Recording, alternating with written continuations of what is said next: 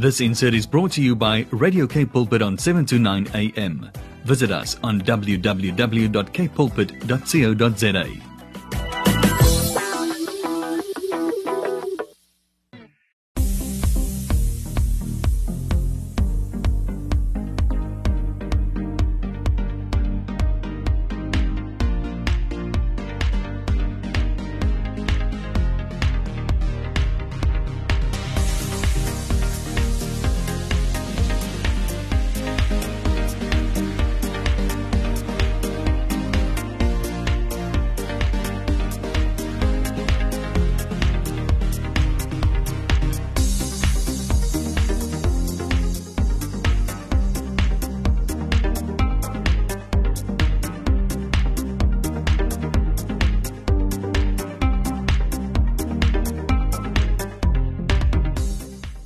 Welcome back to another episode of 180 Degrees. Welcome back, everybody. It's good to hear from you guys again, as I say every week. Right, you are listening here to Zoe and Amarain, and we are here at the top of the hour, and we cannot wait to spend it with you guys. It's going to be great. It's going to be an exciting hour, dudes. Right? We have a nice, very fun What's Down in Cape Town. We have an interesting groovy movie that is actually a part of a series that I really liked growing up, and then our interview. You guys do not want to miss it. If you'd like to watch it as well, you can log on to our Facebook page, Radio Cape Pulpit, and watch our Facebook Live. That should start at about 7:20. But I am really just excited. Amarain, what did you do this weekend? Well, this was my first proper weekend off in months. So I literally just laid around. There's a new show on Netflix. Binge watched it yesterday. It was great. Just a peaceful weekend. What were you up to? I feel like I spent the majority of this weekend studying. I know a lot of my friends had this week off from uni, but I don't really ever have a week on or off. Zoe's just always on the grind. I'm just always grinding every day. You know, we never sleep. We sleep all the time here at 180 Degrees. We prioritize rest. I was about to say, you're giving me ideas for my happy health tip for next week. Rest is important, dudes. Literally. I feel like a lot of people don't realize that, and they can literally make themselves sick if they don't rest. If you guys would like to tell us what you did this weekend, please feel free to WhatsApp us at 081-729-1657. I repeat, 081-729-1657. Now, please stick around and listen to I Will Follow by Chris Tomlin. Zoe on 180 Degrees. Cape Town. Cape Town. Cape Town. Cape Town. Cape Town. Cape Town. What's down in Cape Town? Cape Town. And welcome to the What's Down in Cape Town section of the show. I'm actually very excited for this section of the show. It's a very Cape Townian thing. This week's theme is hiking. I love that you're so Cape Townian that you just claimed hiking. Nowhere else in the world is known for only Cape Town. Cape Townians love hiking and the beach. Forget KwaZulu-Natal. Forget all the Drakensberge. No, it's just Cape Town. You get it. Coming from the Eastern Cape, it hurts sometimes being here. Wait, do you guys have mountains in the Eastern Cape? Oh, we're going to have a chat after the show. Oh, I can't wait.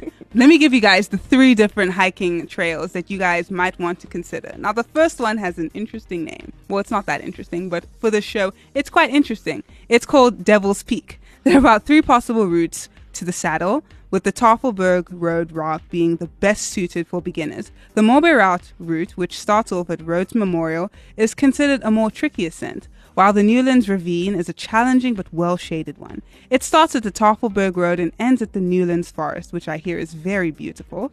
The hike lasts about 4 hours, and bear in mind it is not child-friendly. However, it is dog-friendly. You can find this hiking trail in the Table Mountain National Park. The next one is Skeleton's Gorge. They all have such interesting names. I like them. They're giving a vibe. It's very thematic. It really is. I'm not sure what the theme is, but they all suit one another. They're very dramatic. This hike is basically taking you from Table Mountain to another part.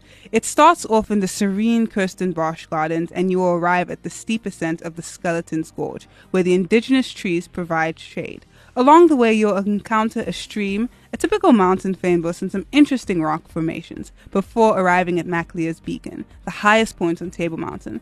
The hike takes between 2 and 4 hours depending on how fit you are, and this hike, unlike the first one, is child-friendly, but unfortunately not for man's best friend. If you would like a guided tour, it would cost an additional 1.3K, but I'm sure you won't get too lost if you go by yourself. I mean, it is a very popular trail as well, so you should find other people to help you out. Yes, just follow them. The 2 to 4 hours, depending on your fitness, I feel like that 4 hours could increase exponentially. Like, we're not judging fitness levels here, guys. So true. So true. The last one, but not the least one, is Chapman's Peak. This is a 2-hour hike that starts and ends at Chapman's Peak's toll booths. This is where you can get a day pass to go for a hike. And this hike, unlike the first two, is both child-friendly and dog-friendly, and you can find it at the Chapman's Peak Drive. Those are the 3 hiking destinations I have for you guys. I really hope you take at least one of them. I mean, I can promise you I won't, but I'll go look at pictures of them. Same. I might go to Kirstenbusch. That seems nice. The pictures people take and post on Instagram makes me feel like I took the hike. So sometimes that's all you need. Yeah, secondhand hiking. I like it. So true. Let's head on down into the groovy movie section of the show.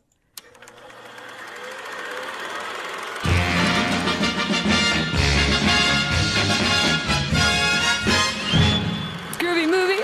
All Rudy. Hey. Bamboo.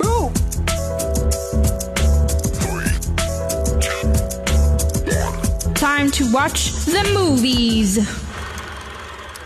Ooh, this week's groovy movie is actually something that I watched a lot growing up. It's a very popular, well, it wasn't that popular because I'm pretty sure it got canceled after like 1 season. But it is a show I watched a lot growing up. I remember when it began to decline in ratings, they moved it to the later hours, you know, when the children are supposedly sleeping, and I would stay up late to watch it. Ugh, this week's groovy movie is so personal to me. But, like, I can see the name of the groovy movie. I won't spoil it, but the last few weeks you've really been hitting me with the nostalgia. And, like, I don't have time to go and watch all these shows, but my list is just slowly getting longer. Same. As soon as I get, like, a week where I can just not work on assignments or studies or have classes, I will at least be rewatching at least one show from my childhood. If you guys would do the same, please let us know. You can WhatsApp us any shows you'd like to rewatch at 081-729-1657. I repeat, 081-729-1657. So if you guys have any idea what this week's groovy movie is, please WhatsApp that same number I just mentioned. We would love to hear from you. We would love to see if you guys have the same shows that you watched as we did. And yeah, listen up.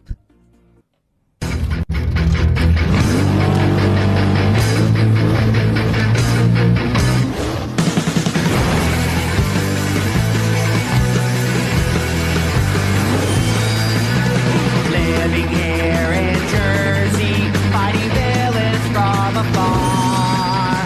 You gotta find first gear in your giant robot car. You dig giant robots, I dig giant robots, we dig giant robots, just dig giant robots.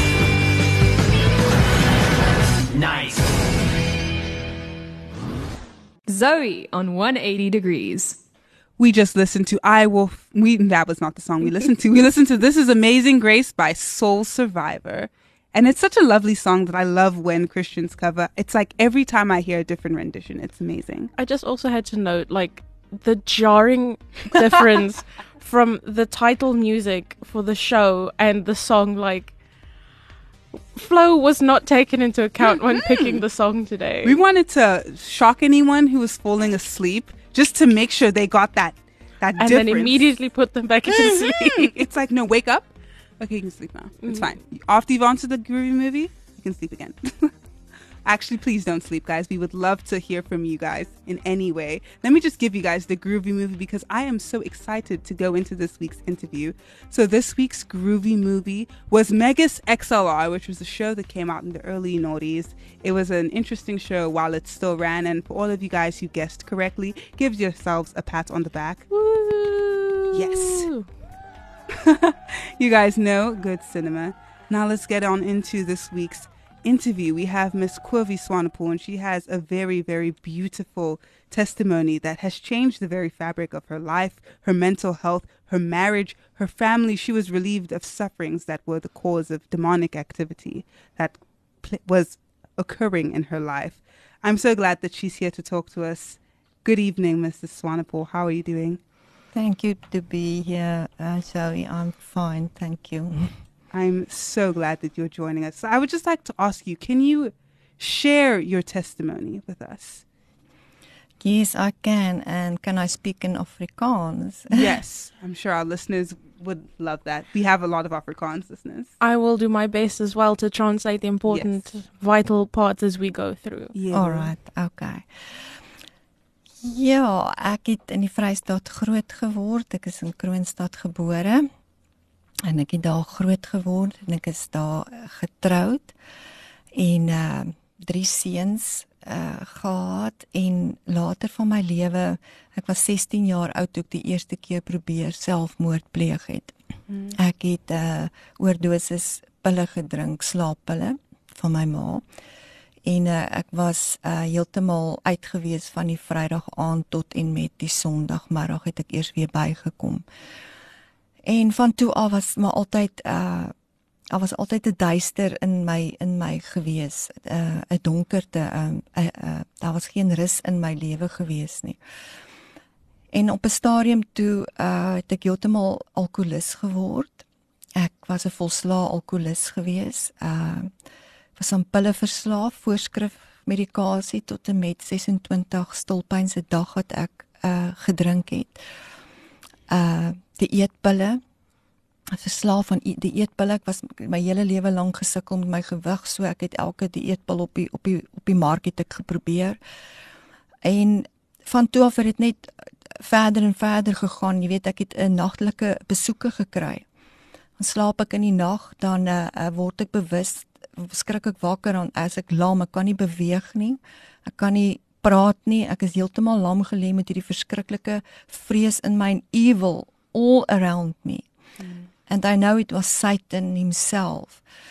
And then he punished me, you know, it's like hy maak vir my seer in my maag, jy weet, dit is voel of met vuiste so in my maag druk and I can do nothing. En dan die volgende oggend dan sal ek my ma hulle bel en sê asseblief, kom bid vir my. En dan kom hulle soontoe, dan kom bid hulle vir my en het altyd vir my gesê, ons kan bid dat ons op ons koppe staan, dit gaan nie weggaan totdat jy jou lewe aan die Here oorgee nie. En dit het net erger geword en toe kom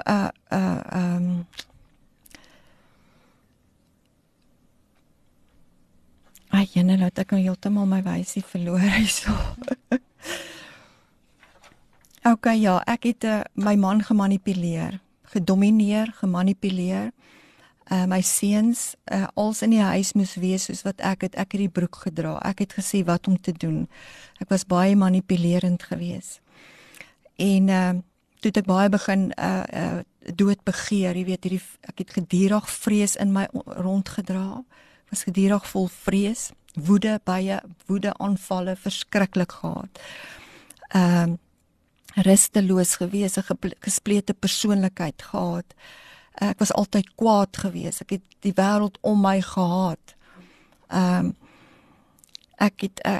Dit was my way or the highway. Niemand kon vir my besluite neem nie. Ek het gemanipuleer so ver as wat ek gegaan het en met dit alles het ek altyd begeer om dood te gaan. Ek wou nie leef nie. Ek wou sterf. Ek het also my vermoë gedoen om dood te gaan. Ek het hoeveel kere probeer selfmoord pleeg. Dan drink ek het in 'n stadium oor 100 dieetpille gedrink, wat ek niks oorkom nie. Dan word ek kwaad vir die Here en ek skree ten hemele, dan sê ek vir die Here, dis my lewe, it's my life, I don't want to live anymore. En maar elke keer het God my beskerm, want hy het geweet wat hy vir my vorentoe het. Sy hand was oor my gewees. En ek het eendag, was ek weer baie dronk ook gewees en ek het 'n revolver gevat en wat gelaai was en ek het hom teen my kop gehou om die sneller te trek en net voor ek die sneller kon trek, toe kom my jongste seun en hy duik hom uit my hand uit. En so het ek bly leef. Die revolver het nie afgegaan nie. Op 'n stadium het ek my baie gesny, lemmetjies gevat en my polse gesny, dat die hele badkamer vol bloed was. En ek het op 'n stadium, ons het in 'n huisnag gebly vir 'n rukkie. My 2 seentjies was nog klein gewees. Toe hoor ek die duiwel praat met my en hy sê vir my, wil jy graag na my toe kom? Want hy het op 'n stadium hy begin verlief maak op hom. En ek wil hom so graag sien. Ek wou so graag die duiwel sien, face to face. En hy sê toe een aand vir my, wil jy regtig na my toe kom? Ek gaan jou help om na my toe te kom. En hy sê vir my, kry my 12 uur in die sitkamer.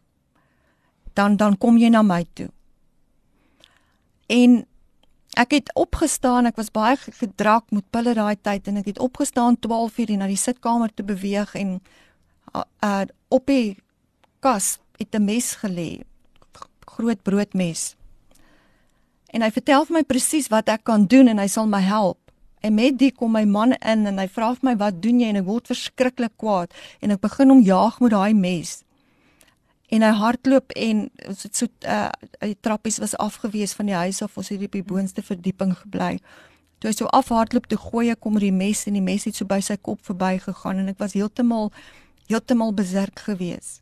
Heeltemal nie normaal gewees nie. En dit was my hele lewe gewees. En ons het rock bottom geslaan in my lewe, waar ons op 'n pad gekom het, wat ons besef het, daar is nie vir my verder nie, ek is op 'n punt, ek kan nie verder gaan as dit nie. Ek het 3 tienerseuns, pragtige kinders, en om 'n lang storie kort te maak, ek gaan nou maar net grepe uitgee uit hoe dit plaasgevind het in my lewe op 2005. Toe het my sussie na my toe gekom, en ons het alles verloor in daai stadium, alles verloor. En ek was dronk gewees, en sy het vir my kom vertel van haar journey, wat sy met God begin stap het. Dit was nie iets vreesliks groots nie. Maar deur haar het die Heilige Gees met my begin praat. En ek het my gesien wat ek is. En ek het begin besef dat daar's 'n beter lewe. There's a better life, and God really, really love me. And I don't need to die. He come and give me life. He will want to give me life. En hulle het gery terug Kroonstad toe, en ek het in my kamer ingegaan, ek was dronk. En ek het op my knieë neergeval. Ek het vir die Here gesê, Here, hier's ek. Hier's my lewe. Take it. En het my hele lewe voor my afgespeel, en ek het sy liefde was overwhelmed over me. Ek het repent, ek het bely, ek het sy naam aangeroep, en hy was daar. Hy was daar. En ek het magtig tot wedergeboorte gekom, en in 'n oomblik se tyd het hy my losgemaak van alkohol, van pille, van elke verslawing het hy my losgemaak, in 'n oomblik. Ek het gegaan en die yskas oopgemaak en my laaste drank gevat en in 'n wasbak uitgegooi. En ek het geweet ek is klaar. En toe begin my journey met die Here. Ek het die Bybel gevat. Nou ek het Pinkster groot geword. Ek het onder die kerkbanke groot geword. My ma en my pa was kinders van die Here.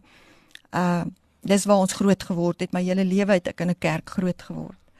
Maar ek het die Bybel gevat en ek het hom begin lees vir my. Ek kon hom nie neersit nie, want dit was vir my so awesome om God te ontdek in die woord. Dit was vir my so awesome om Jesus te ontdek. En dit wat hy vir my kom doen het, en die lewe wat hy my bied, en die verlossing wat daar is in Christus Jesus. So ek het daai begin eet. Ons het toe in 'n shelter beland, ek en my kinders en my man. En vir 6 maande wat ons daar gebly het in 'n shelter. En in daai shelter was die beste tyd van my lewe, want in daai kamertjie, I meet Jesus. I meet Jesus. En hy het my lewe kom verander, en ek kon nie genoeg van hom kry nie. Ek het geëet en geëet en geëet. Ek kon nie genoeg van hom kry nie. En die jare het aangestap, ek het gegroei in hom, ek het ontdek wie ek in hom is, ek het ontdek wat hy kom werklik doen het, en wie ons in hom is, en hy in ons, maar ek het altyd geweet in my binneste, hier's 'n binding, ek het bindings in my lewe, want toe ek so pas tot bekering kom, toe weet ek, toe die wedergeboorte gaan, die Here het my gees kom nuut maak, ek is gewederbaar, I'm a born again child of God, His Spirit living in me, but I always know I have a bondage in my soul. Ek het altyd geweet, hier's 'n soul, ek is vasgevang in 'n ding wat ek nie kan loskom nie. En ons het oralste oor hulp gesoek. My suster het uit Kroonstad uit vir my gebel en hulp gesoek, en dan gaan ek en dan wil hulle my beraad. Dan sê hulle vir my, ons kan dit beraad en ek kan praat daaroor, en dan bid hulle daaroor, maar dan moet ek ook besef dat ek nuut gemaak is, ek is kind van God, ek is onmiddellik 'n nuwe gees gegee, al die ou dinge het verbygegaan, God het alles kom nuut maak. En ek moet maar net die vlees kruisig, als wat ek deurgaan is, die vlees moet gekruisig word, en ek moet groei in die Here, maar ek het geweet, dit is nie dit nie. Ek het geweet, dit is demoniese magte, ek het geweet, ek is vasgevang, want ek het my oopgestel vir dit.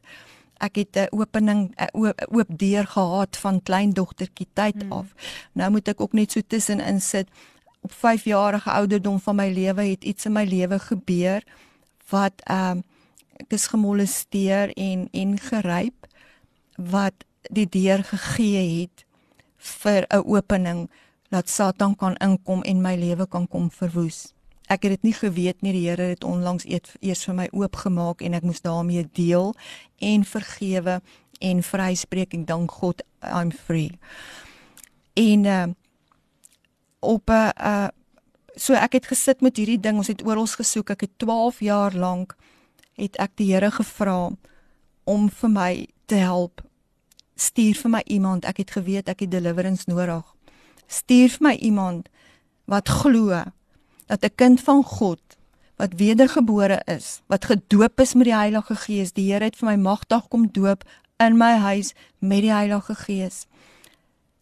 Dat hy vir my iemand sal stuur wat dit kan glo, dat daar in jou 'n vaste ding is, wat jy in Engels amper kan sê is 'n demonized. It's not a possession, possess, because I'm a child of God. No devil can possess me. It was demonized. En dit het net nie gebeur nie, en ek het baie keer so woedend geword, dit was 'n woede wat ek geen beheer oor het nie, dat ek baie keer hare uit my kop uitgeruk het. En agterna dan huil ek voor die Here en sê ek, Here, dit is nie hoe 'n kind van God moet wees nie, dit is nie wat in die woord staan nie, help my. En dan sal ek na die spieël toe gaan, en ek in die spieël gaan kyk, en ek kon hom sien in my oë, ek kon sien hoe hy vir my kyk in my oë, en dan sê ek vir hom, I renounce you in the name of Jesus, I renounce you, I don't want you in my life, you are not my friend.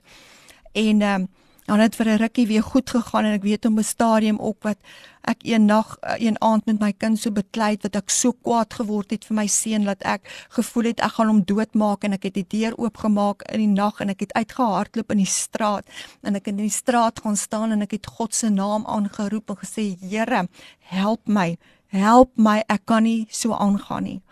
En die Here het vir my deurgevat, en die Heilige Gees wat in my was, het vir my bekend gemaak wat dit is. En tot en met my man word toe baie siek, ons kom Kaap toe in 2016, hy word baie siek, hartversakking, hartfailure, en met die ontmoet ek vir Lori en Pastor Gray in 'n kerk, en ek hoor hulle praat oor hierdie goed, en ek is verskriklik opgewonde, en ek gaan sê toe vir hulle, ek het hulp nodig, ek het regtig hulp nodig, hulle moet vir my help. En hulle begin toe 'n kursus aanbied, truth seminar, wat ek saam met hulle deurgewerk het. En intussen is hierdie ding kom al hoe meer uit en al hoe meer uit in my lewe, al hoe meer begin hy manifesteer. Ek weet hy het begin ongemaklik raak in my lewe, omdat ek al hoe jy weet ek het dieper gegroei in die gees. Ek het meer geloofsbene begin kry. God het 'n baie noue pad met my gestap. Hy het vir my 'n baie diep liefde vir hom gegee, 'n diep calling. He is my first love. He is everything in my life. I love him more than anything. And I live for him. My whole life is Jesus. He is my life. En dis is Maria Magdalena waar Jesus 7 duiwels uit haar uitgedryf het. Sy kon hom nie los nie. Sy het altyd by sy voete gaan sit. Sy was ook eerste toe Jesus opgestaan het, was sy eerste by daai graf.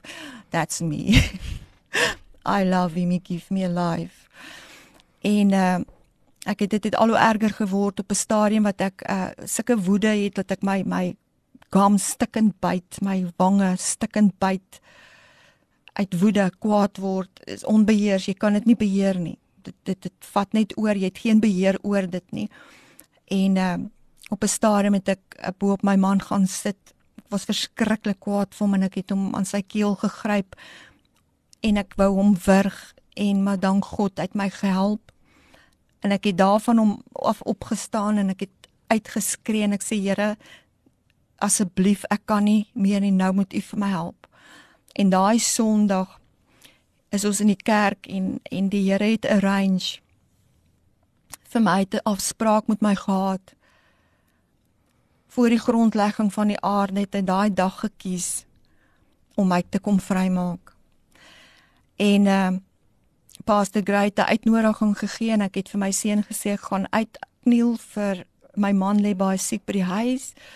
So ek gaan vir hom instaan vir genesing, dat daar gebid kan word vir hom en my seun het ook gesê maar ek gaan ook uit wat vir my vreemd was want hy het dit nog nooit gedoen nie, hy kniel nie uit nie.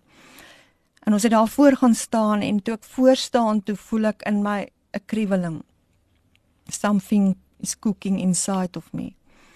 En Pastor Gray kom en hy het 'n kruis uit my gesalf, my voorkop en ek sê nee, ek is nie, I'm not here for me, I'm here for my husband, not me. And he said stand. So he come back en toe hy terugkom en hy sy hande op my lê, toe manifesteer daai goed in my lewe. So erg laat uit my neergeval op die grond en dit het omtrent 2 ure gevat. Tussen 6 en 7 mans moes my vasdruk op die grond. En daai goed het een vir een uitgekom. Vrees, dood. Toe die dood uitkom, toe wurg hy my. Ek het amper nie asem gekry toe daai demoon uitkom nie. En daar was op 'n stadium het Pastor Gray vir hom gesê, you must come out, you don't have any right in her life, she's a child of God. And he said, I have the right on her life because her dad gave it to me. En so die Here het my daai dag heeltemal kom vrymaak en 'n bevryding is op my gedoen. Ek het so baie gebid vir dit en die Here het my gebede geantwoord en het my kom vrymaak. En my lewe het verander van daai dag af. Was dit maklik? Daarna nee. Want jy sien as jy jou hele lewe lank in 'n gevangenis sit en jy ken nie vryheid nie, is dit moeilik om vryheid te gaan leef as jy dit nie gewoond is nie. So ek moes leer wat is dit om vry te wees. Ek moes leer om uit die tronk uit is oopgemaak, ek is vrygemaak om te beweeg in die vryheid waarin Christus my vrygemaak het. Ek moes leer om in dit te beweeg. En die Heilige Gees het my gevat in every step of the way. He teach me how to be free in Christ. En my lewe het stadig maar seker begin verander. En ek is die Here dankbaar dat ek in hierdie ouderdom van vir my seuns kan wys. Wat is dit om 'n kind van God te wees?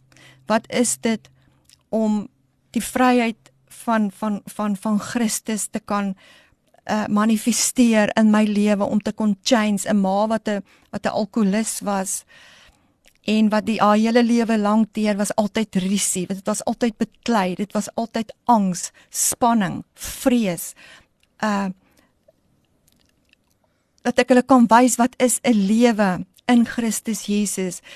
Jy kan nie die goed los, as jy sukkel met hierdie goed in jou lewe, jy kan dit nie los nie. Jy moet na Jesus toe kom, hy is die een wat vry maak, hy is die een wat genees, hy is die een wat herstel.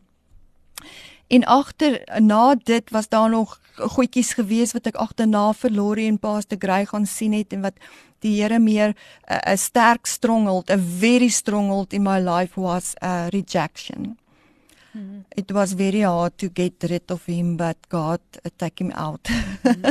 It was a spirit of rejection. So ja, die Here het vir my vrygemaak, hy het vir my 'n lewe kom gee, en ek is nou 16 jaar wat ek gered is. Amen. Ek is 3 jaar wat ek gaan my 4de jaar wat ek vry is. En die Here is besig om deure oop te maak, en hy het vir my geroep, my calling is in deliverance. En hy het my gesalf vir dit. So, eers was ek dood, maar nou lewe ek in Christus Jesus. En deur alles het hy my gevat. Ek moes dood gewees het, ek moes verskeie kere dood gewees het. Ek moes dood gewees het en in die hel gewees het. But his mercy and his grace was upon my life. And I will worship him, I will give him thanks. Ek wil hom eer, ek wil hom aanbid. Want daar is niemand soos ons Jesus nie. Hy gee lewe, en hy bring lewe, en hy maak vry. Ek het nie AA nodig nie, ek het Jesus.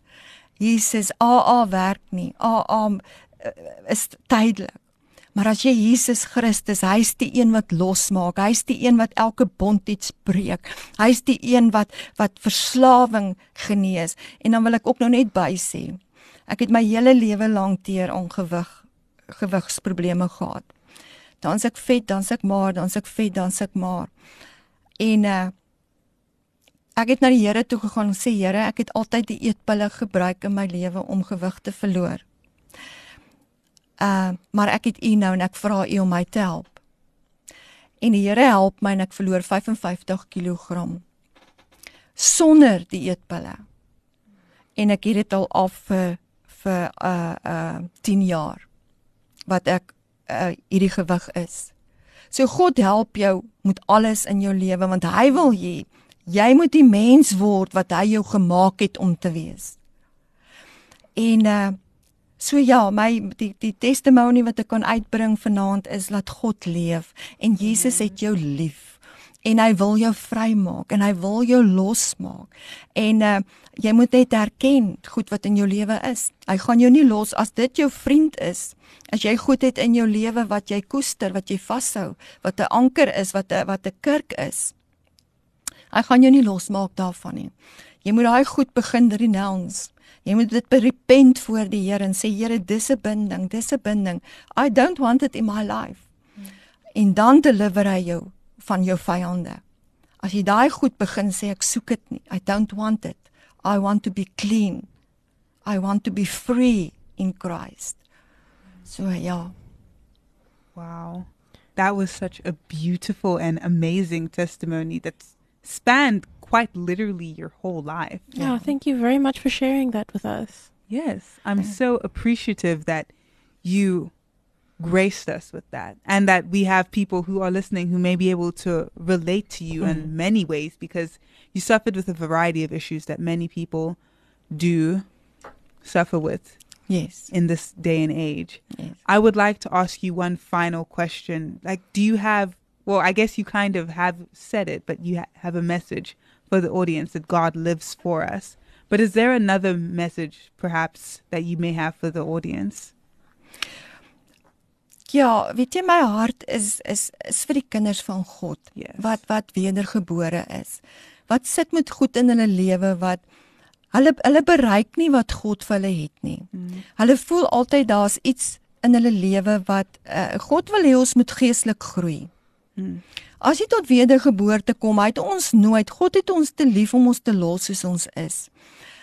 En as daar dinge in jou lewe is wat jou terughou, of as jy nie 'n volheidslewe vir God kan leef nie, as daar woede is, as daar haat is, as daar self-pity is, as daar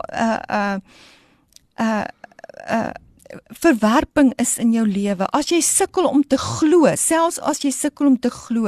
Ek het agtergekom dat die hele tyd my geloof is in my kop. Dit kom net nie by my hart uit nie. Daar was 'n blokkies wat gekeer het dat die geloof in my hart kom vasvit. Dan weet jy daar's 'n binding in jou lewe, dan weet jy het vrymaking nodig. Jy weet, ons gee die duiwel toegang tot ons lewe. Ons maak oop deure vir hom deur nie vir mense te vergewe, onvergewensgesindheid. En seer kry, as jy deur trauma gaan, is 'n oop deur. As jy haat, is 'n oop deur. En al daai goedjies, die duiwel ons sien dit nie. Dit is waar hy inkom en dis waar hy hou vas kry en hy hou jou vas daaraan, jy kom nie vry nie. God wil nie hê ons moet met haat deur die lewe gaan nie. Hy wil nie hê ons moet met onvergewensgesindheid gaan nie. Hy wil nie hê ons moet ongeloof deur die lewe gaan nie. Hy wil ons vry hê. So my raad is aan die kinders van God wat sit met dinge in hulle lewe wat weet dat hulle weet dit is verkeerd, maar hulle kan nie daarvan ontslaa raak nie. Dis 'n binding. Dis 'n binding, dis iets wat moet deurgewerk word. Jy moet dit aanspreek, jy moet vergewe, jy moet vryspreek, jy moet God vergifnis vra en dan kom God en hy maak jou heel en dan kom hy en hy vat uit daai binding en daai vertakking wat die vyand in jou lewe het, kom verwyder hy en dan begin jy groei. As jy nie geestelike groei toon as kind van God nie, is daar fout in jou lewe. Gaan ondersoek jouself, want die Here wil hê ons moet groei tot die volle gestalte van Christus. Ons kan nie bly by bekering nie. Ons kan nie bly by melk nie. Ons moet groei in die onvervalste melk van die woord. Ons moet opgroei tot die volle gestalte in Christus Jesus. Ons moet geestelik groei in hom. En as ons dit nie doen nie, is daar 'n binding in jou lewe wat keer laat jy bereik dit wat God vir jou het. God het vir ons elkeen 'n roeping. Hy het vir ons elkeen 'n bediening. En hy wil hê ons moet dit uitleef. Maar ons kan dit nie uitleef as ons nie gaan eerlik wees met onsself en ons self gaan ondersoek en gaan kyk en sien waar die fout is nie. Ons kan nie daai goed ignoreer nie, want dis blokkies. Dit keer die werking van die Gees van God in jou lewe. That was very, very true. Thank you so much for sharing that with us and our listeners. Thank you so much for being brave enough to come on the show and talk about your testimony and just give your experiences out for the listeners. I'm sure so many people are impacted by what you said. I know the first time I heard it, I was very much impacted by it. Thank you so much. You're welcome. Yeah, and we wish you luck for the rest of your storytelling as you go on as well. Thank you so much. I appreciate it. Let's go into the Mystery Bible Quiz. 180 degrees on I Am Youth Movement. 180 degrees on Radio Cape Pulpit, 7 to 9 a.m.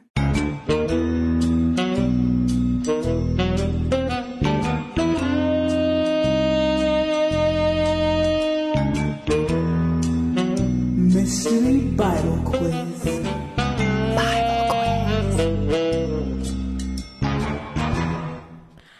Alright dudes, now it's time for the Mystery Bible Quiz. This week's question isn't linked to a specific piece of scripture. The question is, how many books are in the Bible? And I know this question can differ depending on your denomination, but generally in the Reformed Bible, how many books are in the Bible? You might have to Google this one if you aren't in the Reformed Church, but if you give us an answer that is correct, we're not going to say it's wrong, because there are different Bibles, which I realized today. So pick up your closest copy of the Bible and go a-counting. Yes, now please WhatsApp us the answer to 081-729-1657. I repeat, 081-729-1657. Now let's go on to the happy health tip while you guys think about what the answer is or while you're counting the books in the Bible. 180 degrees on I Am Youth Movement. Follow us on Facebook today. I Am Radio. Health tips.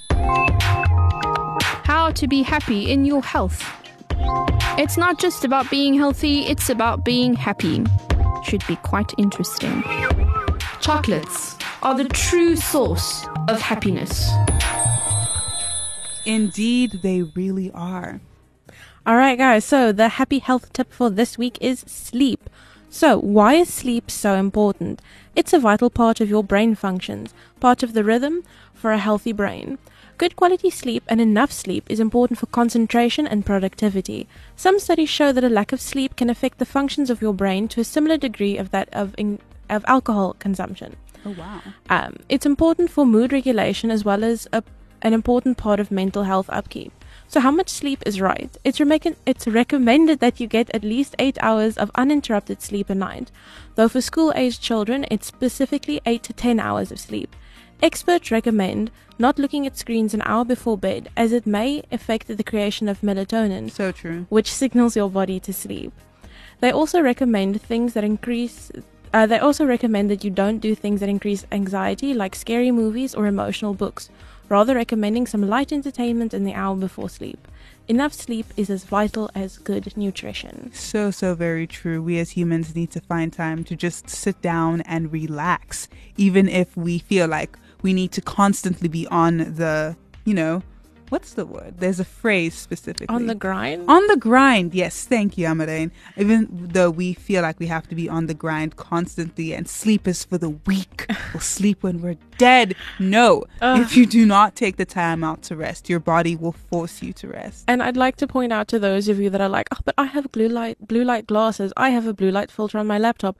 It doesn't matter. Your brain needs to shut down. Yes. It needs to go into a calming pattern. Just take a break before you sleep, guys. My professors are always checking the emails. I've received emails from my professors at 3 a.m. I don't know why. Mm-hmm. She told me later on, no, she got up early at 3 a.m, sending out emails to students. That's not what I would do if I woke up early. Everyone just needs good sleep, guys. Please. Now, before we finish off the show, because we are at the bottom of the hour so quickly. Even faster than usual. Right? But I think it's because we had such an interesting and very, very informative interview. The interview was phenomenal. Yes, we had a bit of mangles today, and we had Miss Kowie Swanepoel come in and talk to us about her deliverance and her lifelong. Well, it's over now, thankfully, because of the grace of God that has been in her life. But her struggle against the demonic activity and then her eventual salvation and deliverance from that. I'm so glad that we had her on. It was very insightful. Yeah, but before the happy health tip, I asked you guys a question Indeed. about the Bible quiz, or about the Bible as it should be.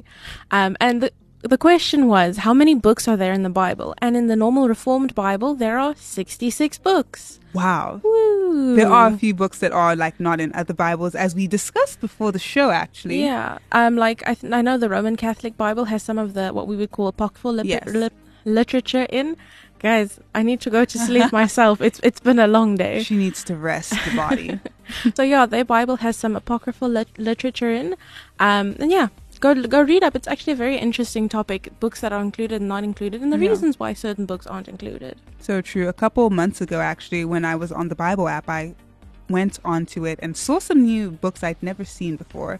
But I did not realize that there were actual physical copies of the Bible that included those books. I just thought it was something that was added on the Bible app specifically for, exclusivity or something. All the Afrikaans listeners, the new 2020 translation of the Bible, there's a version that includes the apocryphal literature as well. And I believe it's included after the Old Testament and before the New Testament. Oh, so like Middle Testament. Sorry. Yeah. Oh, God. It is, some of it is seen as the in-between literature, so you're not wrong. I've just never heard it said that way before.